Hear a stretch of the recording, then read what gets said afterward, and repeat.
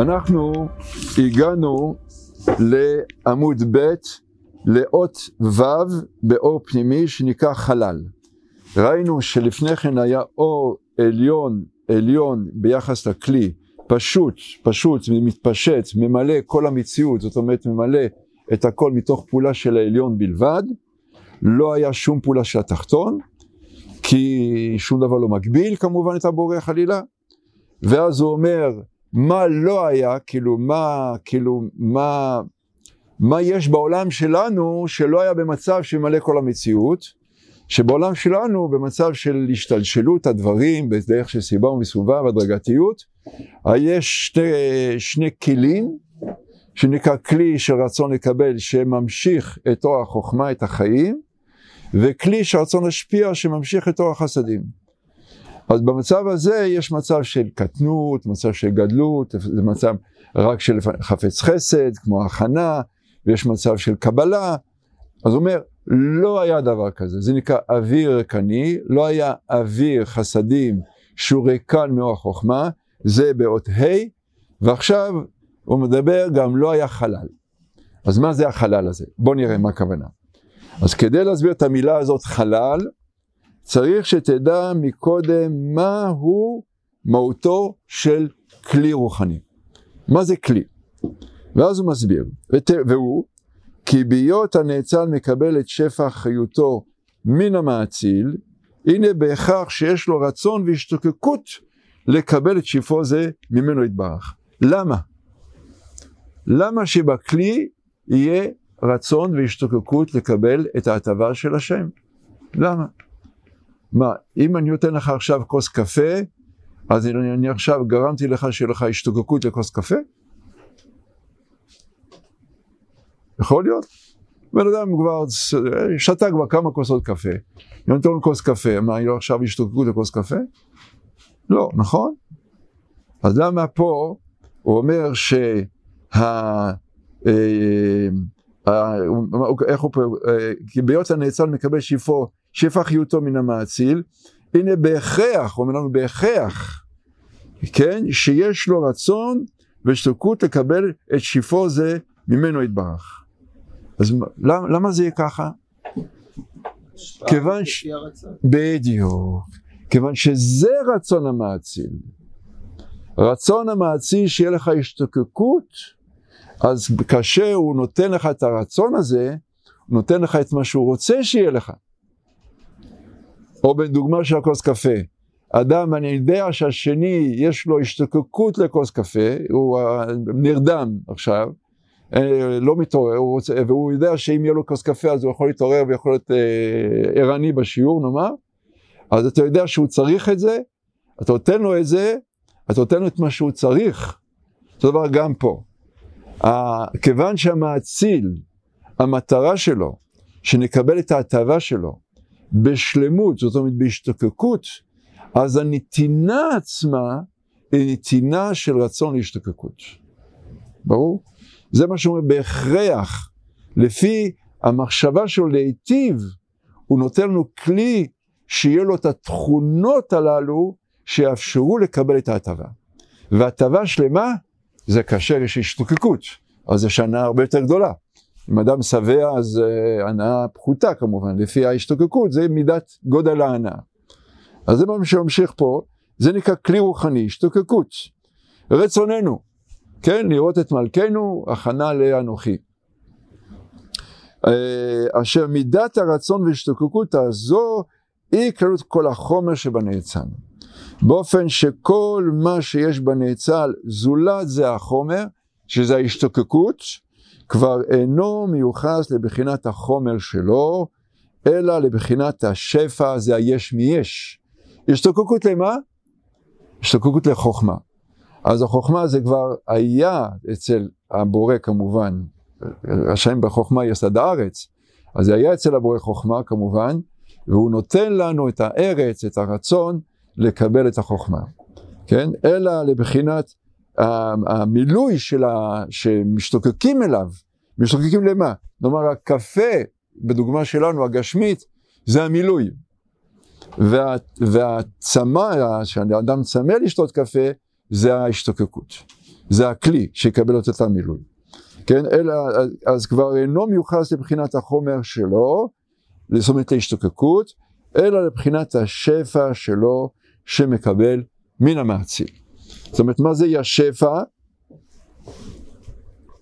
מה זה השפע? זה רצון להציל את מאצילה, להשיג את מאציל שלה. זה המהות של הנפש. המהות של הנפש זה להשיג את המאציל שהציל את הנפש. כן? היום אני רואה שלא הקלטתי בכלל, טוב, לא נוכל לשלוח להם דבר שלא הקלטתי, אז אולי ניקח את זה מישהו אחר. מה? אז יופי, אז אני אשמח מאוד.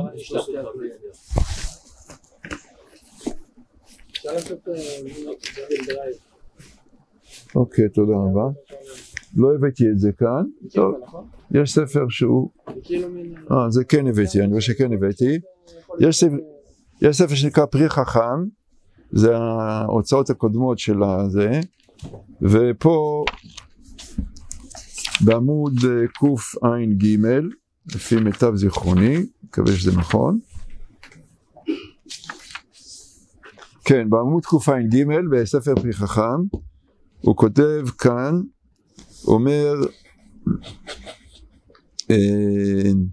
כמו כן פנימיות השכל שנקרא נפש השכלי, הוא גם כן הוויה, בעל חיסרון וכו'.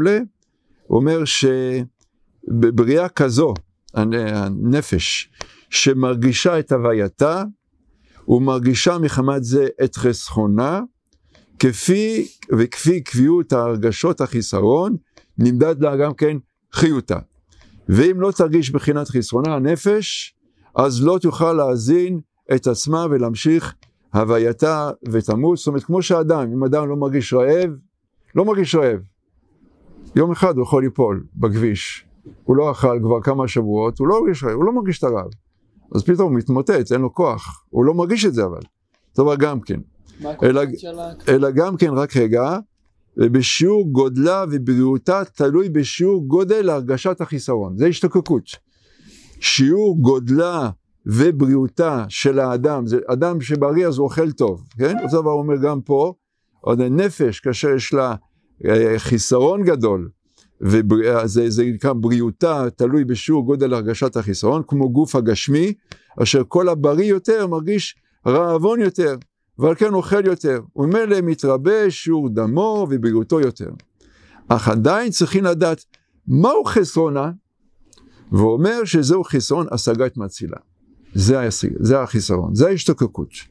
כי נחקק בטבעה, זה מה שראינו פה, בהכרח, הנה בהכרח שיש לו רצון השתוקקות לקבל את שפעו ממנו יתברך. מה זה השפע הזה? השגת את מצילה, זה השפע. כי נחקק בטבעה להשתוקק מאוד לדעת מצילה ובוראה, מתוך שמרגישה הווייתה עצמה והבן, וגדריה בעצם הוכנו כן לחפש מה למעלה, מה למטה, ואומר שהחיסרון הזה להשיג את מצילה, זה גם חיסרון בהמשך, שגורם גם לאנושות לנסות להשיג נסתרות, לחקור את הטבע, לחקור את הבריאה. איך אנחנו מגלים את הפעולות של האנזימים בגוף האדם, איך אנחנו מגלים כוחות בטבע, כוחות חדשים שלא הכרנו אותם קודם, אנחנו מנצלים אותם לתועלת וכו'. רוצים לעלות לכוכבים, ושאומר, מה יש שם למעלה, במקום הכי רחוק? מה זה מעניין אותך? תדאג למשפחה שלך, מה מעניין אותך, מה יש במאדים? לא. יש בטבע האנושות חיסרון להכיר דברים נסתרים. והמאציל הוא נסתר בשלב הזה. אבל זאת דבר גם פה. זאת ההשתוקקות. זה המילוי. להשיג את מאצילה. ולא עוד, נמשיך פה בטור ב', אלא שהחומר הזה הוא המודד את גדלותו ושיעור קומתו של כל נעצר, שמה שקראנו עכשיו פה בשיחות קודש, לפי הרצון, התאבון שלו להשיג את מאצילה, זה גודלה וזה מהותה, ושל כל פרצוף, כן, ושל כל ספירה, שהרי התפשטות אור העליון מן המאציל, היא בוודאי בלי שיעור ומידה, אלא רק הנאצל, אנחנו עושים את הגבולות, כן, אי ודאי, הנאצל הוא שעושה שיעור על השפע מכוח עצמו, מפאת היותו מקבל לא פחות ולא יותר מכפי שהוא חשקו ורצונו לקבל. זאת העבודה העיקרית, לפתח את החשק, את הרצון, את ההשתוקקות, זו העבודה שלנו. כמובן שזה צריך לפתח את הרצון לדברים המתוקנים, כן? לא לדברים הלא שמפרידים אותנו מהשם. השתוקקות זה אכתוב החסד ירדפוני כל ימי חיי. זאת אומרת, דוד המלך אומר שהוא רודף אחרי החסד, למה? כי עכשיו יש לו כלים של השתוות הצורה, המאציל, אז הוא יכול לקבל גם את החוכמה של המאציל. כמובן מתוך ציווי של השם. אז משתוקק לזה, כן? אז אי ודאי בלי שיעור מידה, ומפאת היותו מקבל לא פחות ולא יותר מכפי שהוא חשקו ורצונו לקבל, שזוהי אמת המידה הנוהגת ברוחניות. זה הכלי הרוחני. ובגלל שמדובר על רוחניות, אז הכלי הזה הוא הרבה יותר גדול מאשר החשק לדברים הגשמיים. כי בדברים הגשמיים, עם האוכל, נפסק התיאבון. אבל בדברים רוחניים, עם ההנאה, יסבעו ויתענגו, מתגבר התיאבון. למה? למה בדברים הגשמיים אתה אוכל וזהו, צבע, גמרת, בדברים רוחניים לא. אתה ממשיך עוד יותר. כי ההשגה של הדברים הרוחניים, הם מבוססים, הבסיס של הקבלת הדברים, הנאות הרוחניות שכתובות כאן, על רוממות השם. וכיוון שרוממות השם יש לו סוף לרוממות השם? יש לו סוף? אין לו סוף. הוא אין סופי, ממילא כוח המניע הזה, שגורם להשתוקקות, שזה רוממות השם, הוא אין סופי, ממילא יסבו והתענגו, תלמיד ירצה עוד ועוד ועוד ועוד, כי הכל מבוסס על הרוממות ולא על הרצון לקבל. הרצון לקבל הוא מצמצם, אבל הרוממות השם הוא מגביר, הוא מגדיל, הוא משבח. אז ממילא ההשתוקקות הזאת שהיא מבוססת על רוממות השם, היא יכולה להיות אינסופית. זה הכלי שמדברים עליו. ברור? אז זאת אומרת, זה אמת המידה של כלי רוחני, משום שאין עניין כפייה נוהג שם ברוחניות. למה אין כפייה ברוחניות? למה בגשמיות אני יכול, אתה חייב, תינוק, אתה חייב לאכול, קח את הבקבוק, אם אתה לא תאכל, לא יבוא, אני לא ישן טוב בלילה, והילד שלי לא אכל, אבל ברוחניות אין כפייה. הוא לא רוצה, הוא לא יקבל אולי. מה? תלוי ברצון שלו לקבל אולי. כן, בכפייה זה גורם לצמצום. כי זה אתה פועל נגד הרצון של האדם, אתה כופה אותו, יש לו רצון מסוים, אתה מכריח אותו, אתה הולך נגד הרצון שלו, אז זה מיד צמצום. אבל אם זה בא מתוך רצון עצמי,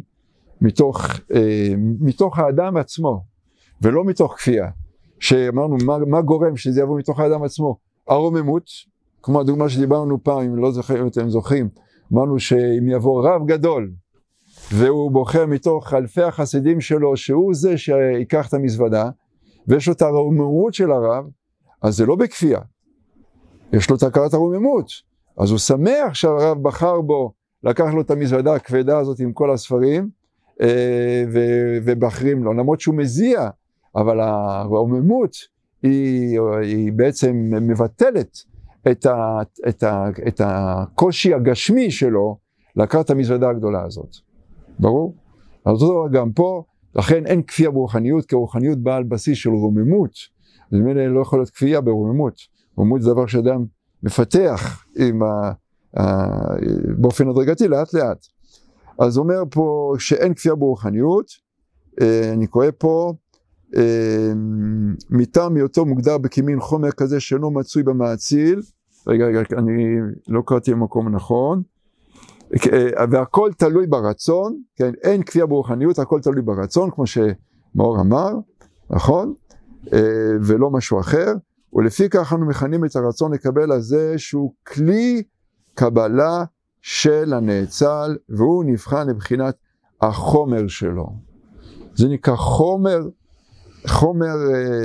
הוא קורא לשכל גם כן חומר מחשבתי, בגלל שהשכל הוא בא מתוך הרצון, כמו שדיברנו קודם, שהרצון עולה לחוכמה, אז הוא מקבל מחשבה, אז הוא מקבל שכל. כן, שמחמתו יצא מכלל מאציל, יקרא בשם נאצל, מטעם היותו מוגדר כמין חומר כזה שאינו מצוי במאציל, כמובן, השתוקקות יש במאציל, הרי השתוקקות זה לחיסרון, אז לא שייך, נכון? חיסרון לא שייך במאציל, אז אין לו את החומר הזה, זה היש מאין, שאינו מצוי במאציל אף משהו, כי הרצון לקבל אינו נוהג, חס ושלום במאציל בהחלט, שהרי ממי יקבל, אין מישהו בחוץ שייתן לו, ואין לו נמצא חיסרון, ואבן. אגב, בדרך כלל שכתוב ואבן, אז זה קשור לשיתוף מידת החיים בדין, זאת אומרת ששתי כוחות. אבן היטב זה בעלות על יותר מידת הדין, אבל זה נראה בהמשך.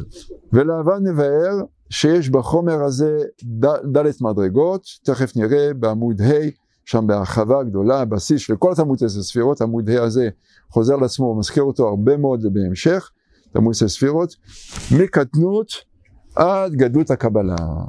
4 שלבים, שם הוויה, שהמדרגה הרביעית שהיא בחינת גדלות הקבלה, זה ההשתוקקות המצויה על שלמותה רק באינסוף ברוך הוא מטרם שנבראו עולמות, כי זה בריאה של השם, אז לכן היא בשלמות, אין סוף, הרצון הזה לא עשה סוף, לא אמר אני אקבל חלק וחלק לא, קבל הכל בלי שום הגבלה, בשלמות, בקיצור,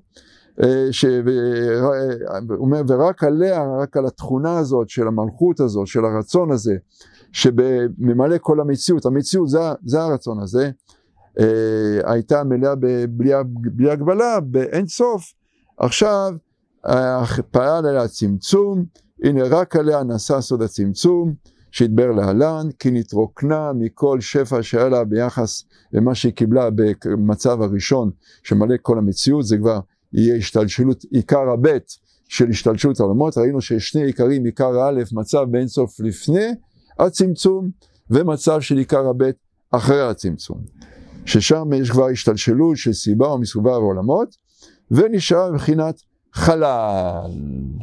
אחרי הצמצום, שהסתלק האור ממנה, אז נשאר מבחינת חלל פנוי, פנוי למה? לתיקונים, וזוהי כוונת הרב באומרו שמטרם שנברא העולם, דהיינו ממלא כל המציאות, כן? דהיינו באינסוף ברוך הוא, לא הייתה שם מבחינת החלל הפנוי הזה, כמבואר, לא היה מקום של חיסרון. ברור? כן? לא ברור? נו, אז בבקשה, זה באמת עכשיו זמן לשאול לגבי העניין עצמו. אולי יש תקיקות, יש תקיקות אלינו. מה? יש תקיקות אלינו. אין מלך אברהם וכו'. אני לא שמעתי אותך טוב, אני לא יכול לענות. אולי בגלל הרעש של המזגן. יש תקיקות אלינו. השתייכות אלינו, נו. השתוקקות, כן, נו. לא, אמר בהתחלה שאין לו השתוקקות. הוא כאילו יכול מתקבל ממנו. אז נרחיב את הנקודה הזאת. האם לדעתכם באינסוף ההשתוקקות? במצב שמלא כל מציאות ההשתוקקות? ההשתוקקות? אמרנו שיש שני מצבים. עיקר האלף, שהאור ממלא את הכלי לחלוטין, לגמרי, אין שום חיסרון אצל הכלי, נאמר האור רוצה לתת לו 1000 קילו תענוג, הכלי מקבל 1000 קילו תענוג. אין שום מקום שהוא אומר לא לקבל, הוא לא יקבל 990, 990 זה אומר שהוא אומר על 10 לא, זה נקרא יש סוף על ה10 האלו. אז במצב הראשון אין מצב שיש איזשהו סוף, אין שם סוף, זה נקרא אין סוף, ככה דיברנו כמה פעמים. במצב השני של השתלשלות העולמות, שכבר מתחיל פה עניין של סיבה ומסובב, חותם ונחתם, אצילות, בריאה, יצירה ועשייה, כל אחד, קראנו את זה במהות הדת ומטרתה, שהעולמות הם חותם ונחתם, אז שם יש כמובן תהליך, שאין, עולם האצילות הוא הרבה יותר גבוה, נאמר, מעולם הזה, אז יש שם סוף, העולם שלנו לא משיג את עולם האצילות, אז יש לנו הגבלות, אז זה משהו אחר. אז אני שואל, במצב הראשון, האם הייתה השתוקקות שם? דבר. מה? השתוקקות בכוח. השתוקקות בכוח, נכון. הכל היה שם בכוח. אבל השתוקקות בכוח זה לא הנאה. הנאה זה השתוקקות בפועל. זאת אומרת, השתוקקות בכוח זה נאמר אדם בטבע שלו הוא רעב. הרעב, הוא רעב וגם קיבל את כל המילוי לרעב שלו. כן? אז נכון כשהוא קיבל את כל המילוי לרעב שלו, אז יש שם עדיין את כוח הרעב, שזה ההשתוקקות. אבל אין את הנאה, כי הוא עכשיו שבע. אין חיסרון. ברור? כשאדם אוכל, הכוח הרעב שלו נעלם ממנו? לא נעלם ממנו, נשאר. רק הוא, בגלל שהוא מלא, אז הוא לא בא לידי ביטוי. אבל אחרי זה, במצב השני, כמו שהוא כותב פה, אחרי הצמצום, שכבר זה גרם לאור להסתלק לגמרי, זאת אומרת, עכשיו האדם שבע, אז אותו כוח של השתוקקות מתגלה מחדש. איך הוא מתגלה מחדש? בדלת שלבים, שתכף נראה בהמשך איך זה פועל. אבל בפסקה השנייה האחרונה לא כל כך ברורה. יש המדרגה הרביעית מתקדמו לפחות לי. היא מבחינת גלות הקבלה, מצא שתמותה במסורת, מותר שבו עולמות, נכנסה על תמקד אותי, באיזה מקום אתה מדבר? המילה חלל בסוף. חלל, זה מהאריזה למעלה. כן. אז הוא אומר, לא היה מצב הזה של חלל מהמילוי.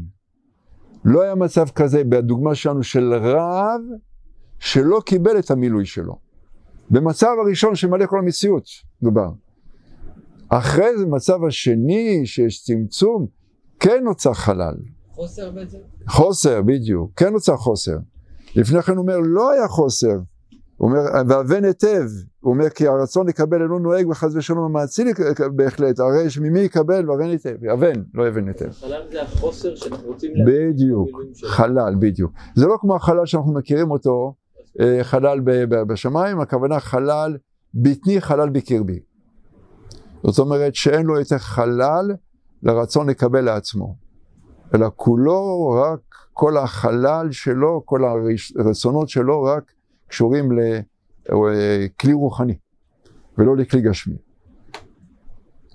זה החלל. זאת אומרת, חלל זה חוסר שלו החוכמה. חלל יותר קשור לאור החוכמה, והאוויר ריקני יותר קשור לאור החסדים. אור החיות הוא זה שממלא את החלל, ואור החסדים זה קשור לאוויר. בסדר? אז הוא אומר, אלא מה כן היה, עכשיו נמשיך למעלה, בשורה העליונה למעלה בכתבי הארי, אלא היה הכל ממולא, מוגדר על המצב הראשון, כן, ממלא עיקר א', מן האור אינסוף פשוט ההוא, זאת אומרת, מתפשט, ולא היה לו, במצב הזה, המצב הראשון של שלמות, לא ראש ולא בחינת ראש ולא בחינת סוף, זאת אומרת, ראש וסוף זה בעלבות על מדרגות, חלק כן, חלק לא, אלא הכל היה כמו עיגול, כן? אור אחד פשוט שווה בהשוואה אחת, והאור הזה שממלא את הכל, את אותו כלי של בריאה ראשונה, את היש מאין, את התמצית של כל הנשמות, אז הוא הנקרא אור אינסוף.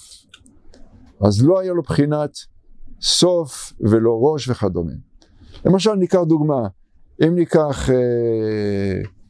לא משנה מה, ניקח משהו פה באמצע, אז עכשיו פה יש לנו אוויר מסביב לאוויר יש עוד אוויר ועוד אוויר ועוד אוויר, ובעצם כל העולם כולו, אם ניקח את הנקודה הזאת, זו נקודה אמצעית, אז נסתכל כל העולם כולו בעצם יכול להיות, אני יכול לרכז אותה מסביב, נאמר בית המקדש, כן, מקום קודש הקודשים, המקום שממנו נברא האדם הראשון, אז זה המרכז שממנו הקדושה מתפשטת. קודש הקודשים זה קדושה הכי גדולה, אחר כך בית המקדש, אחר כך ירושלים, אחר כך ארץ ישראל, אחר כך דמשק, ואחר כך עולם כולו, ככה גם לפי ההלכה הדברים מתפתחים. ואחר כך כל הגלקסיות גם כן. אז מהי הנקודה הזאת?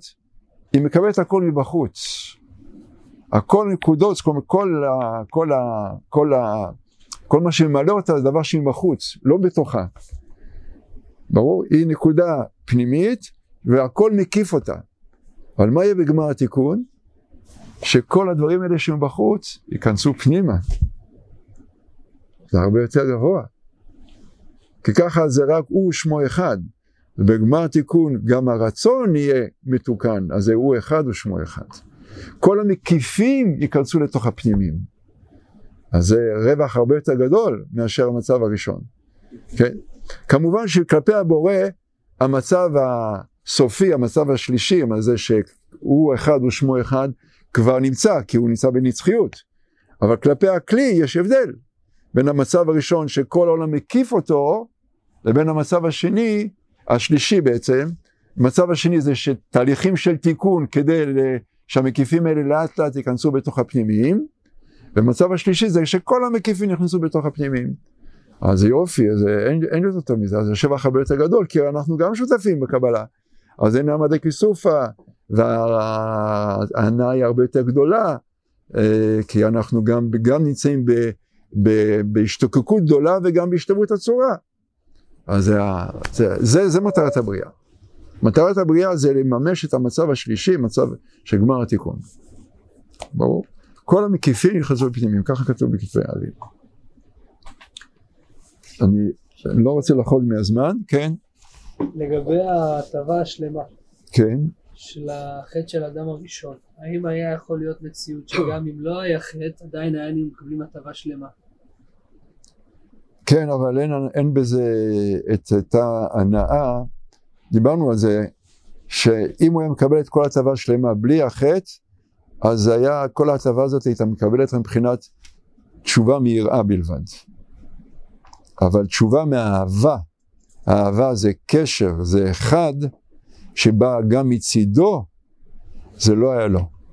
כי בשביל תשובה מאהבה צריך זדונות, צריך לרדת לעולם הזה, צריך ליפול, צריך לעלות, צריך לעבוד, מסכים וכדומה, אז מקבלים גם תשובה מאהבה. תשובה מאהבה יכולה להיות רק שהחיסרון הפך להיות חיובי, החיסרון מתהפך לחיובי, כמו בזה היה דווה ליבנו, או הוד, או שפע, או פשע. זאת אומרת, הכל מתהפך, אבל אם אין לך פשע, אין לך שפע. אתה צריך כלי כדי לקבל גם את השפע. אז זה לא היה לאדם ראשון. כי האדם ראשון הוא היה כולו רק מלמעלה. לא היה לו בחירה מבחינתו, השתוקקות מבחינתו וכדומה. זה מה שדיברנו, בעלילה באת אליו. מה זה בעלילה באת אליו? על ידי עילה ועלול, סיבה ומסובב, תוכל לתקן גם את הרצון לקבל הגדול, שנקרא בחינת ד', את ההשתוקקות הזאת, יבוא גם מצדך.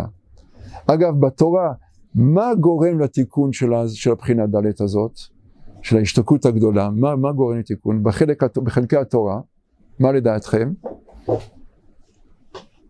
מה מתוך התורה מביא אותנו למצב הזה של השתוקקות, של התיקון, של הרצון הגדול הזה של הבחינת ד'? תורה שבעל פה, לא תורה שבכתב. תורה שבכתב זה כמו האדם ראשון לפני החטא, במיוחד הלוחות הראשונות, החירות ממלאך המוות. חירות ממלאך המוות מדובר על הלוחות הראשונות. לוחות השניות כבר פסול לך, זה כבר לא היה אותו דבר. זה כבר אחרי חטא העגל, אז איבדנו את החירות ממלאך המוות של האדם הראשון לפני החטא. אז תורה שבעל פה. תורה שבעל פה היא הכנה שבאה מצידנו, כי תורה שבעל פה זה תוספת שבאה מצד האדם. כל מה שבא מצד האדם קשור לתיקון של הרצון הגדול הזה. כי הרצון הגדול הזה הוא הבריאה, הוא הבריאה, הוא היש מאין, הוא האדם, כן? אז כל עבודה שבאה מצד האדם, כן. הרצון שלו לחפש. הרצון שלו לחפש נסתרות, כמובן שהנסתר הגדול, כן? אכן אתה כן מסתתר, אתה באמת מסתתר, ואיפה אתה מסתתר? בתורה. אבל לא רק בתורה שבכתב, תורה שבעל פה יותר. תורה שבעל פה, שם יש את התיקונים, את התוספות, את הריבוי שבאים מצידנו, לכן התורה שבעל פה היא הרווח הגדול, נאמר, שיש לנו, שמאפשר לקבל את ההנאה הזאת בתכלית השלמות, מתוך שיתוף שלנו, כי תורה שבכתב אסור לך להוסיף, לא תגע ולא תוסיף, הכל בא מוכן מלמעלה. תורה שבעל פה היא קשורה למלכות, תורה שבכתב היא קשורה, זה נקרא זה רמפין, מבחינת הרצון להשפיע יותר. כך כתוב בזוהר, זה רמפין, זה תורה שבכתב, זאת אומרת, זה רמפין נקרא, קודש הבריך הוא נקרא מבחינת זה רמפין, זאת אומרת, מאציל, הנותן, המשפיע, ותורה שבעל פה היא התורה שאנחנו מקבלים בעזרת השם בשמחת תורה. אחרי שאנחנו עבדנו סוכות כמובן, ויום כיפורים, ולפני כן ראש השנה וילול, כל אלה הם הכנות שבאים מצידנו לקבל את הברכה הגדולה של השמחה של תורה שבאה בתורה שבכתב ושבעל פה בעיקר. תורה שבעל פה היא המקום של הריבוי ולא המקום של הצמצום. תורה שבכתב אין מה לעשות, זה מצומצם. הכל נמצא שם, כן? כמו תורה שבכתב זה כמו הגרעין. תורה שבעל פה זה שאנחנו לוקחים את הגרעין הזה, מפתחים אותו ומוצאים את הפירות. פירות זה כבר תוצאה מהעבודה, מהסתר פנים וכדומה, זה תורה שבעל פה. ברור? כן. מה היחס במושגים בין ההשתוקקות של האדם לגלות עוד, כאילו מסקרן אותו בתורה שבעל פה לדעת מה היחס בין ההשתוקקות לבין החלל שהוא לא רוצה לקבל את כל האור. אבל הרגע ראינו שהוטבע בנפש, או במה שהוא אומר פה במלכות, האינסוף, הצורך להשיג את מהאצילה. זה התכונה, זה הרצון. זה הרצון. עכשיו הרצון הזה, עד שמשיגים אותו, זה נקרא חכמים, אז צריכים לעבור גם דרך המונם, וצריכים לעבור גם דרך עשירים, וצריכים לעבור גם דרך גיבורים. הם תהליכים של התפתחות הרצון, אבל בסופו של דבר, זה לא, אם אדם מגיע לרצון לאושר, הוא לא מממש את מטרת הבריאה.